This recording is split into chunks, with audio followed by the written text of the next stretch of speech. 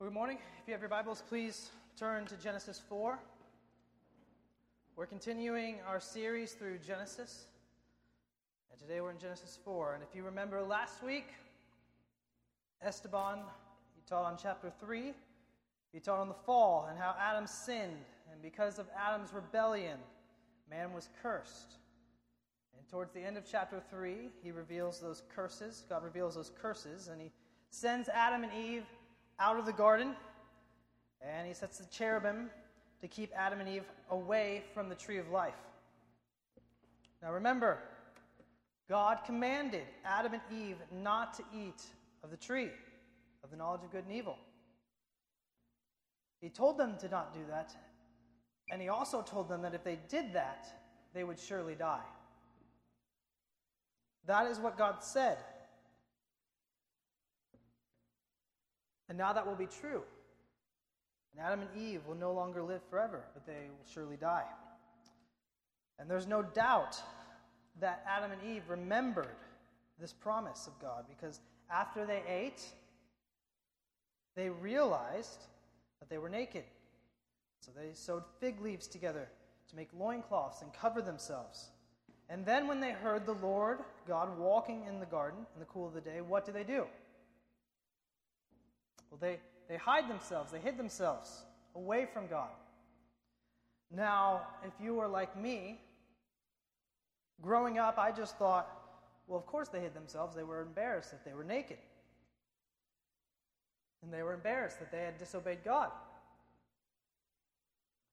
And surely they had shame because of their disobedience, but more than likely they are hiding themselves because they know and remember what God has said. They remember that God said if they eat of this tree, they will surely die. And now they have eaten of this tree. And they're thinking, God is here to punish me and to carry out the promise that he made. And if you were in Adam and Eve's position, you would be terrified, thinking that you are about to reap the consequence of your sin. But as many of us know, who are his children, God showers grace upon grace to Adam and Eve. And though they have significantly and monumentally sinned, and they have consequences that will affect the whole of creation, and though they are banished from the garden, and man's work will now be harder, and woman's childbearing will be painful, God makes better garments for them to cover their nakedness, and he promises that one day in the future a man will come to bruise the head of Satan. God didn't have to do that. He would have been justified to kill Adam and Eve, because he promised that that's what would happen. And it is true, that is what happens. But not right then and there. So now we find ourselves in chapter 4. Adam and Eve, as I said, they've been driven from the garden as a consequence of their disobedience. And they will one day die, as God has promised. But he did not destroy them immediately. You can't read Genesis 3 without being amazed by God's grace to his people. And God could have made Adam and Eve's remaining days miserable. He could have abandoned them, kicked them out of the garden, to live their days without his help or favor. For they had sinned greatly, and God had done nothing but showered them with all the blessings of creation and his love. But again, as many of us who are God's children know, God continues to shower Adam and Eve with grace in chapter 4, even though they've greatly sinned. And Christian, do you know this to be true? You do know this to be true. You have experienced God's continual kindness and grace to you, even though your sin is great, just like Adam and Eve. Just think for a moment of your sins, the terrible things that you've done in your life. And yet, has God still today been gracious and merciful to you? He has. And maybe you're not a Christian. Well, I hope this morning you'll see that though your sin is great, God's kindness and mercy is greater and more significant than your sin. And we see God's continual kindness to Adam and Eve right off the bat in Genesis 4. Look at verse 1. Now Adam knew Eve, his wife, and she conceived and bore Cain, saying, I have gotten a man with the help of the Lord. Adam and Eve come together. Eve becomes pregnant and gives birth to Cain and says, I have gotten a man with the help of the Lord. She knows that her precious baby is a gift from God and that she has received him with the help of the Lord. But think of what else this verse tells us about God's relationship with Adam and Eve. God has not abandoned them. And she knows that. She may have wondered at one point, was God going to kick her out of the garden and abandon her and her husband? But she's not wondering that anymore. She knows God has given her this child. God has showered her with kindness. And think about what that means, that she, in a way, is dedicating her child to the Lord. If Eve had only seen God as her judge, she would have only fled from his presence and feared his presence, just like they were hiding in the garden. She would have tried to have been as far away from God as possible out of the fear of her past sins. So when Eve is presenting her son to God, she's indicating that she knows that God wants to be her son's father and still wants to receive him into his love and favor. Now, how Eve acts should be a lesson to all of us and how we should act. It should be a lesson to us about how God relates to his children whom he loves. You have sins. You have many sins still today. You would not want me to recite your sins before everybody here of the past month. You would be ashamed of all the ways that you have sinned, and you would want to hide. Yet God knows every single one of them. And he knows the ones that you're blinded to as well. God should have abandoned Eve of her sin. He should have abandoned us for our sin. And yet God has shown Eve and the rest of his church, you and me, continual grace. And instead of running away from God and not acknowledging God, trying to hide from him, Eve gives praise to God for the birth of her son. Learn this lesson. Though your sin is great, God does not abandon you, church. You will be much better off if you run to God with your sin than if you hide away from God with your sin. God wants to be merciful to you like he has been with Eve, and Eve knows this to be true, but some of you act as if this is not true of God. You sin and you run away from God, maybe for the next couple days, maybe for the next week, maybe for the next month. But God, has he not shown you time and time again in his word, in your life, that he does not abandon his people?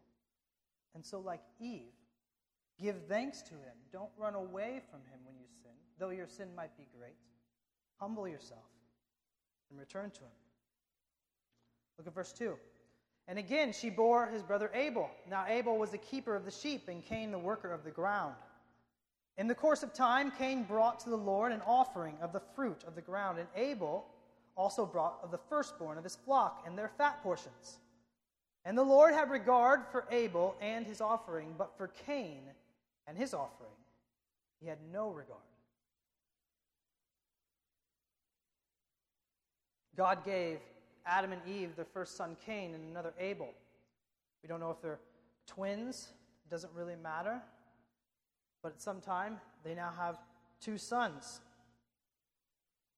God has given Eve descendants. God has given Adam descendants. Remember, God said they would surely die. It would have been reasonable for them to think that they were going to die out.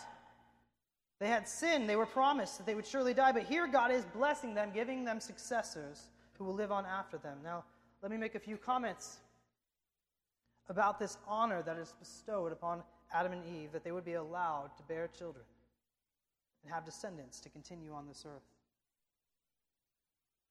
When God gives fathers and mothers children, realize God is honoring you. It is an honor and blessing to be given children from the Lord. It is a high honor that you should not take lightly. And therefore you should feel the weight to instruct your children in such a way that they would be dedicated to God. For this is what God expects. Calvin, when he's speaking on this, when parents are given children, he says they should think that I have here a precious possession, but it is from God that I have it. And God must not be deprived of his right, but must always remain the sovereign father of my child. Make sure that you know your kid is a possession given to you from God, and that child belongs to God. God and his church are not attributes or hobbies to add to your life like your child playing in a soccer league at the YMCA. God and his church are not extracurricular activities that you add to a college resume. Your child belongs to God, and therefore God must be the center of your child's life and your parenting. Now that has various applications, but you know if God is primary in your family's life, or if he's a nice accessory that your family adds. Do not dishonor God. He has given you this gift of a child, and that child belongs to God first and foremost. It doesn't matter. It doesn't mean that he has to grow up and be a pastor. But it does mean that his life must be centered around God.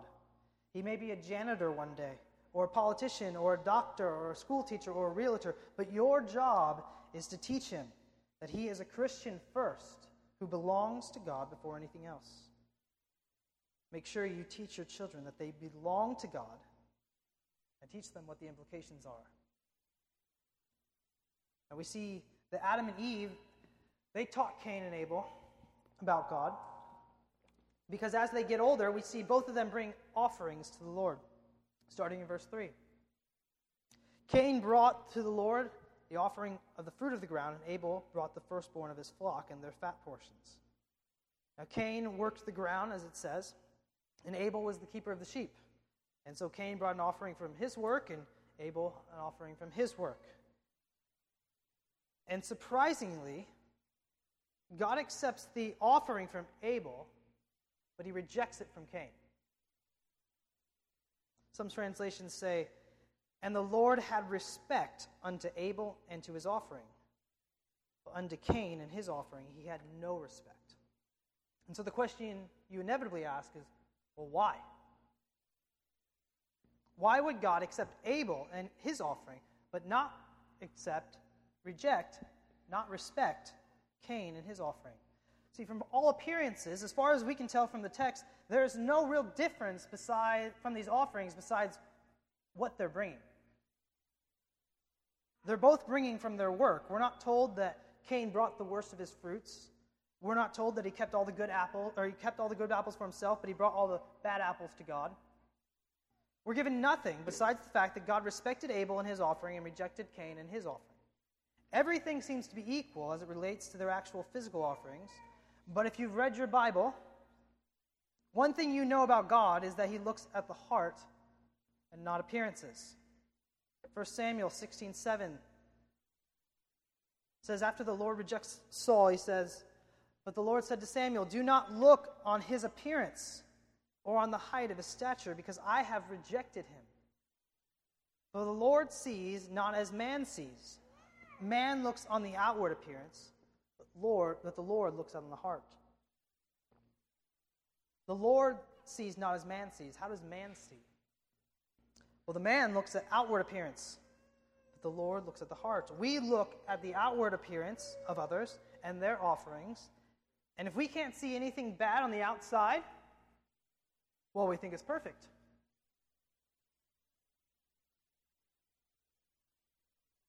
We love it. We ooh and ah over it. When I was younger, I would be amazed if a professional athlete would give an interview after a game.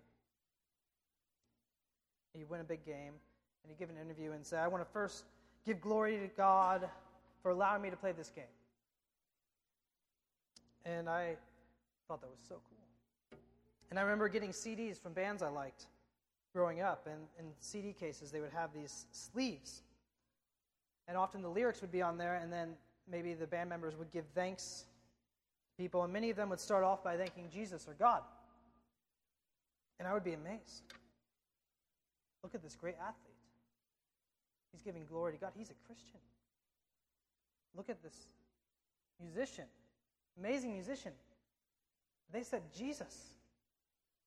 They have to be a mature Christian, pleasing to the Lord.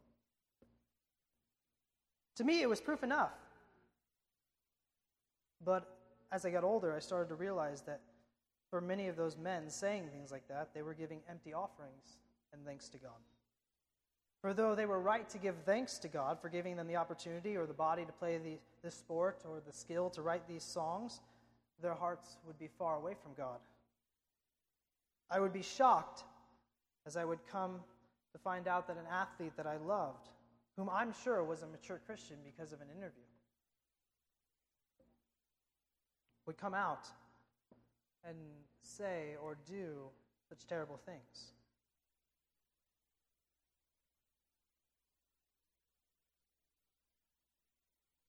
I would still hear people, though, fawn over many of these people because they only knew of the few public words that they said in an interview. And my point is not to make a judgment of every athlete that gives glory to God. I'm sure there are quite a few that are true believers. My point is that we, as humans, look on the outside of people's offerings, and we don't look at the heart as God does, but God looks at the heart. We're amazed by outward appearances. God looks at the heart. God isn't impressed when someone says they would like to thank God if they dishonor him and their heart is far from him the rest of the week.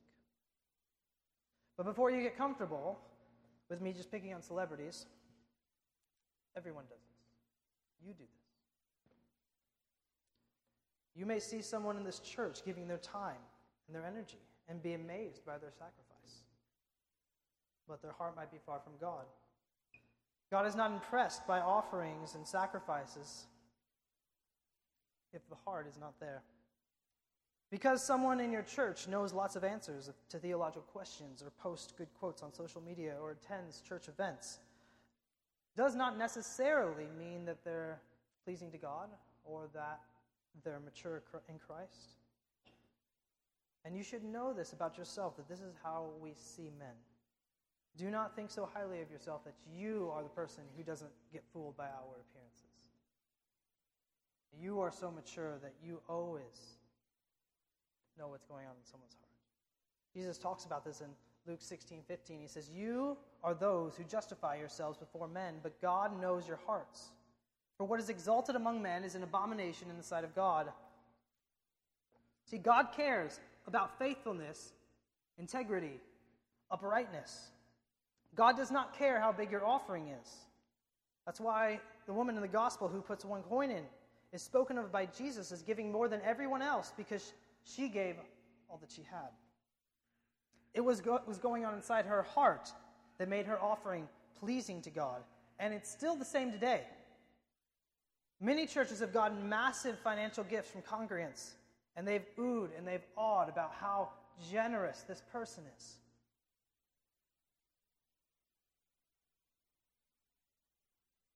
And there's probably been many times when that offering has not been pleasing to the Lord. In fact, maybe that person was just trying to give to God because they feel guilty in their hearts. They know their sin, and instead of coming to God in repentance, they think that they will please God by a sacrifice. But that has not, is not, and will never be pleasing to God. It's not what God is after. It's not what God is after in your heart. He's not after you giving your time and you giving your money and you going to this Bible study or that Bible study if your heart is far from Him.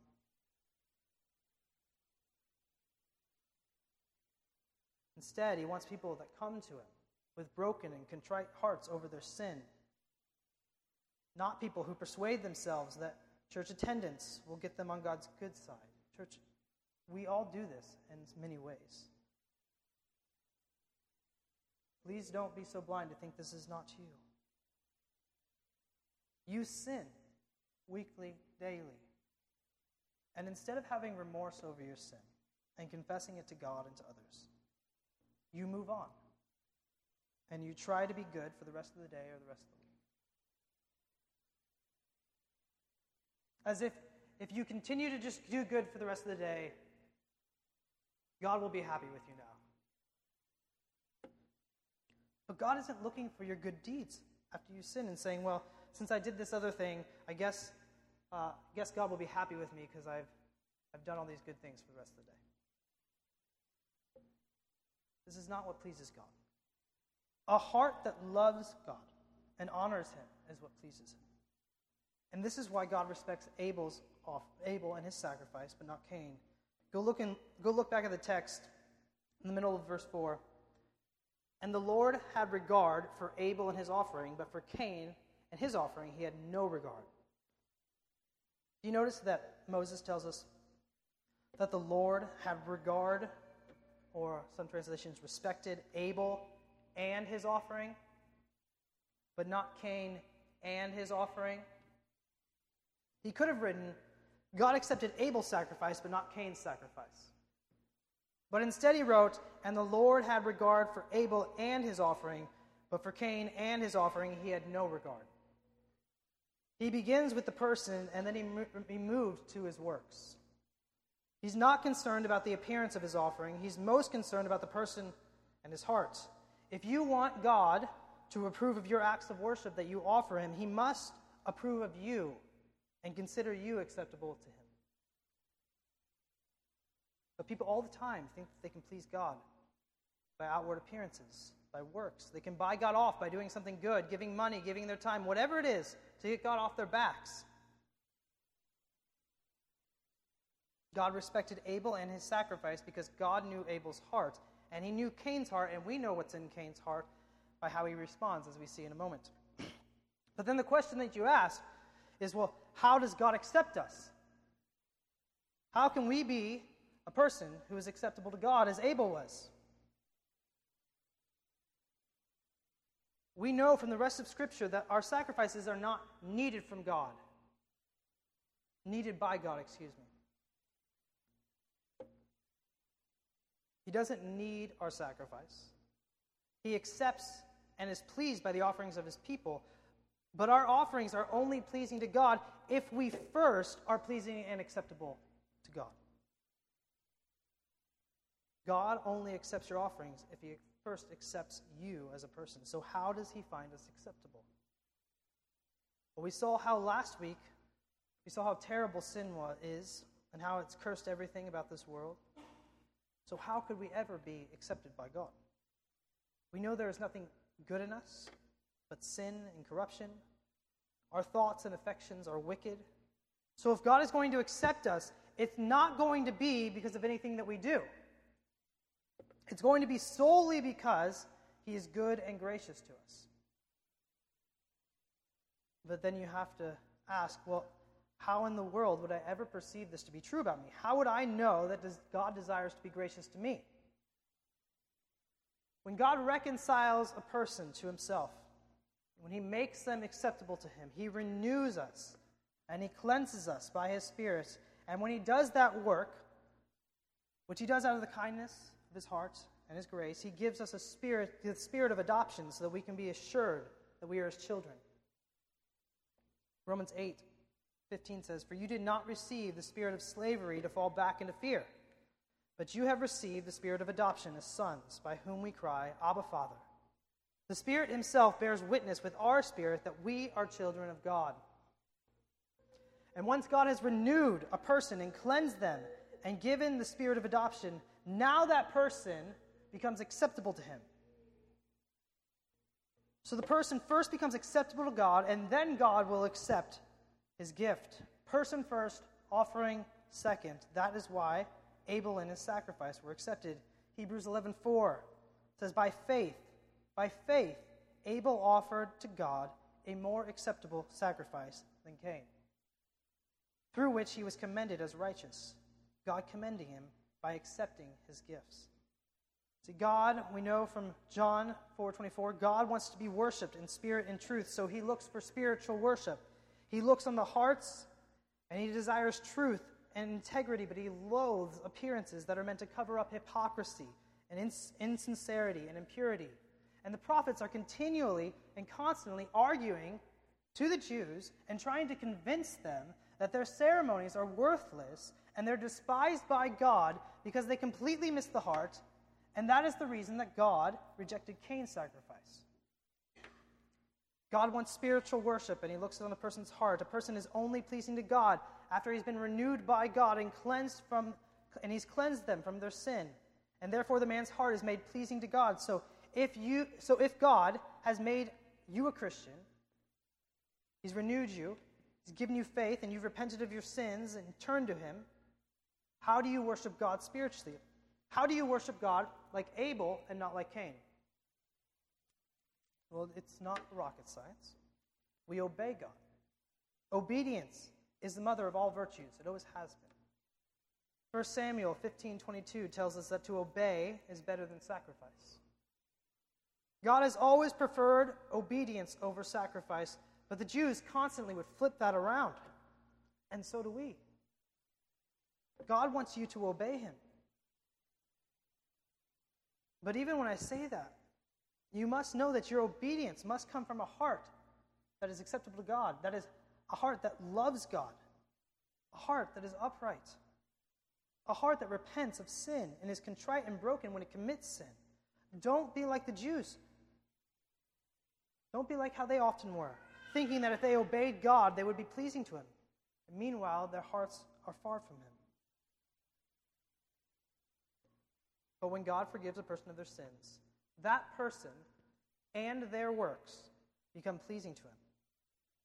If the person is pleasing to God, their works will be pleasing to God, even though their works are still tainted and imperfect. Think of how a kid obeys their parents. Think of a kid who obeys their parents. Though our analogies are always going to fail and fall short, we can think of a couple different scenarios that will help us understand these points.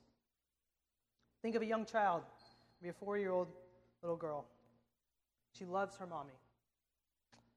She sees how hard her mommy works for the family. And she sees that mommy has a lot to pick up on the table after dinner, but mommy's feeling sick today. And so she goes to lie down before she comes back to pick up some lunch. And so this young girl, 4-year-old girl, she decides from the great love of her heart for her mom that she's going to clean up from lunch. The young girl decides she's going to do what her mom usually does. And so she picks up the dishes and she brings them to the sink. But she's short, so she reaches up and she drops them in the sink and a glass breaks. She goes and she picks up another drink. It's got soda in it and she spills it all over the floor. The mother comes out from her short nap and the daughter's there trying to clean up the mess of soda that she's made, but she's only using paper towel, so the floor is going to be sticky, and Mom knows this. And she says, "Mommy, I wanted to clean up because I love you. I know you were sick." Now, a tired mom could be tempted to be annoyed at the extra work that's been created. But if she's self-controlled in that moment, she will not be upset at all by the imperfect work of her daughter. Instead, she will gladly accept it because of the heart of her daughter is sweetly for her. As imperfect as the job might have been, and though she surely would have fired a maid if she had done that quality of work, the mother adores and gladly accepts the daughter's offering to her mother because the heart behind it is so wonderful and beautiful. This is similar to how our obedience to God is accepted as an act of spiritual worship to him. Our obedience is always imperfect. Our motives are never fully pure, neither are our actions. But because God has forgiven us of our sins, he's made us pleasing to him. Our acts of worship can be sweet and pleasing to God, though still very imperfect and tainted.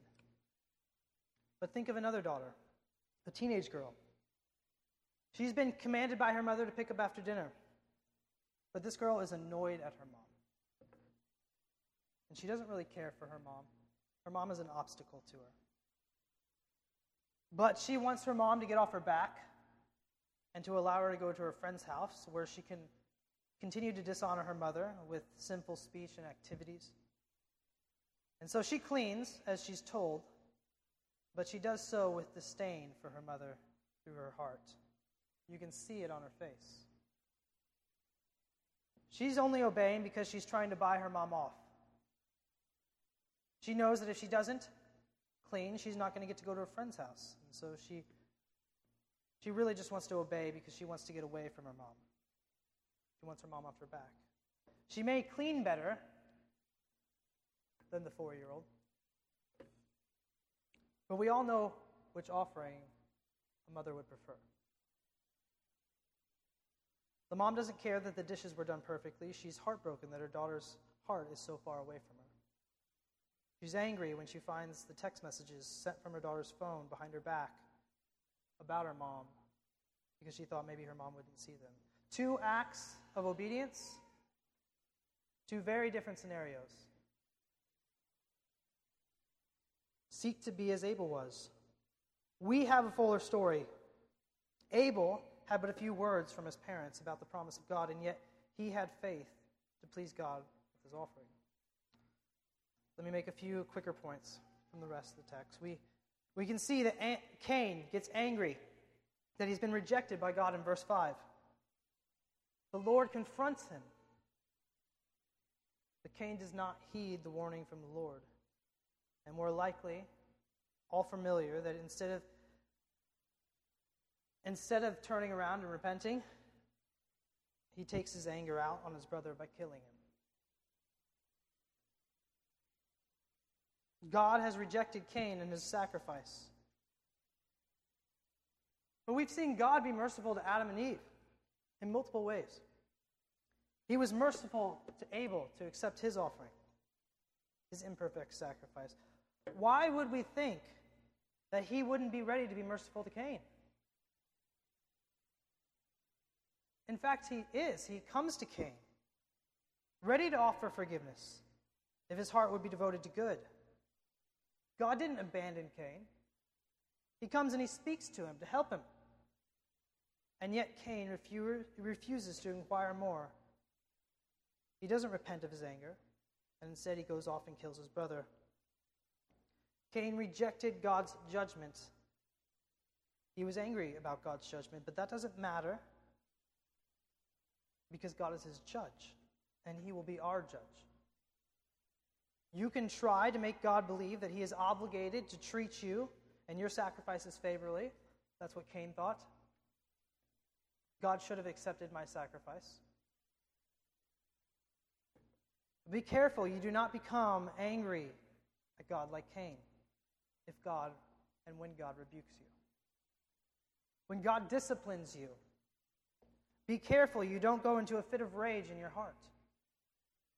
We've seen men do this. It never ends well. Instead, every time you find yourself being rebuked by God or that he's not accepting your works, consider inwardly with a heart of humility, why do I need to be rebuked by God? I already made the point that all of our works, all of our acts of worship to God are imperfect. So why would we be surprised when our loving Father disciplines us to make us more like him and weed out our sin? God disciplines us for our good so that we may share in his holiness. That's what Hebrews 12:10 says. So every time your conscience bothers you, God is alerting you to the fact that you have not walked purely. The Spirit's burdening your conscience.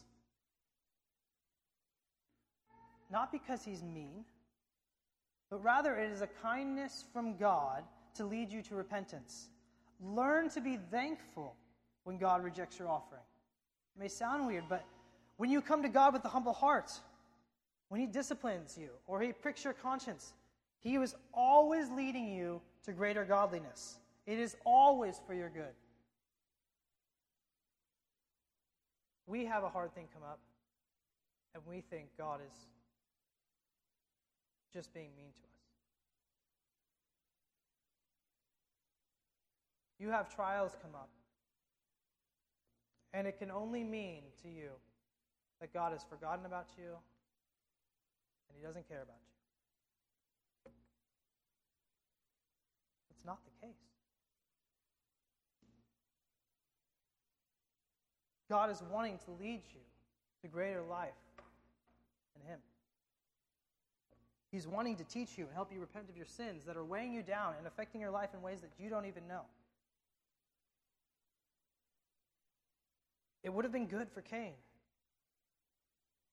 It would have been for Cain's good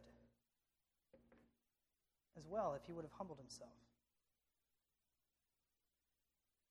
He's not accepting him and his sacrifice because Cain's heart is not right, and so God tries to help him see this, but Cain refuses and instead kills his brother. Now, if you're not a Christian and you don't know if you're pleasing to God, let me tell you that He has brought you here today because He is wanting to renew you and cleanse you of your sins. And maybe you've been living your life as if it feels like God is just rejecting you and rejecting you and rejecting you, and nothing's working out. God isn't doing that because He enjoys being mean to you. God is doing that so that you can come to the end of yourself and come to Him and have your heart made new, your sins forgiven, and worship Him and serve Him that is actually pleasing to Him like Abel. And maybe you've been living your life like Cain for far too long. Maybe you've been bringing offerings to God, just trying to get Him off your back. Meanwhile, your heart is far from Him. Don't continue in your anger and rejection of God's discipline. Instead, humble yourself, confess your sins, stop trying to cover them up, and then by doing good deeds, trying to buy God off. He wants a heart of faithfulness and integrity, and He will cleanse you of your sins if you humble yourself and admit them to Him. Be broken over your sins. God is ready to make you new, and in doing so, He will accept you into His family, giving you the spirit of adoption and accepting your work. Probably stop. Let's stop there. Pray with me.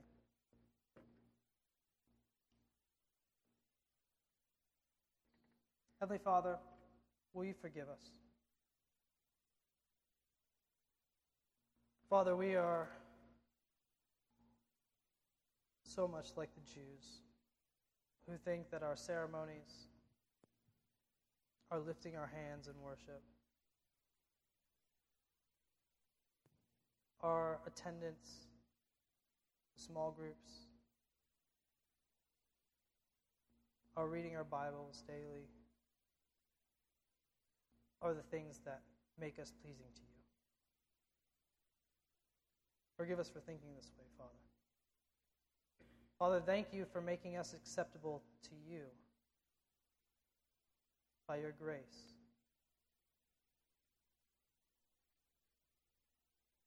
Father, would You help us?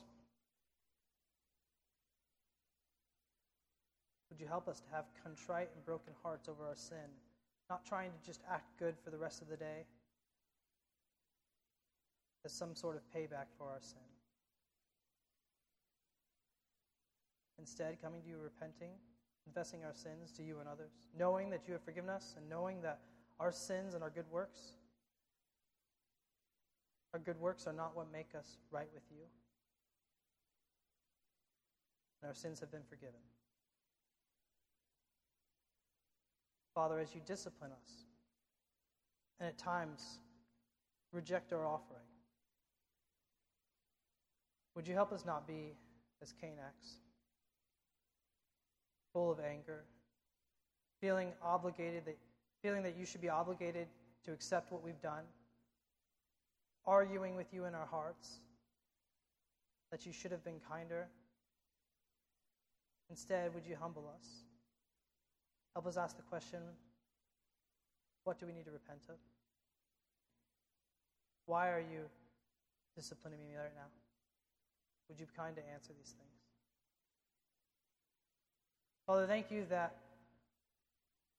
us being acceptable to you has nothing to do of our own goodwill, because if it did, we would never have been acceptable to you.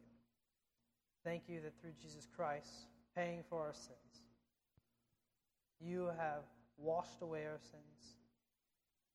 You have made us acceptable to you. We praise you in Jesus' name. Amen. Amen. Will you stand with us as we sing one?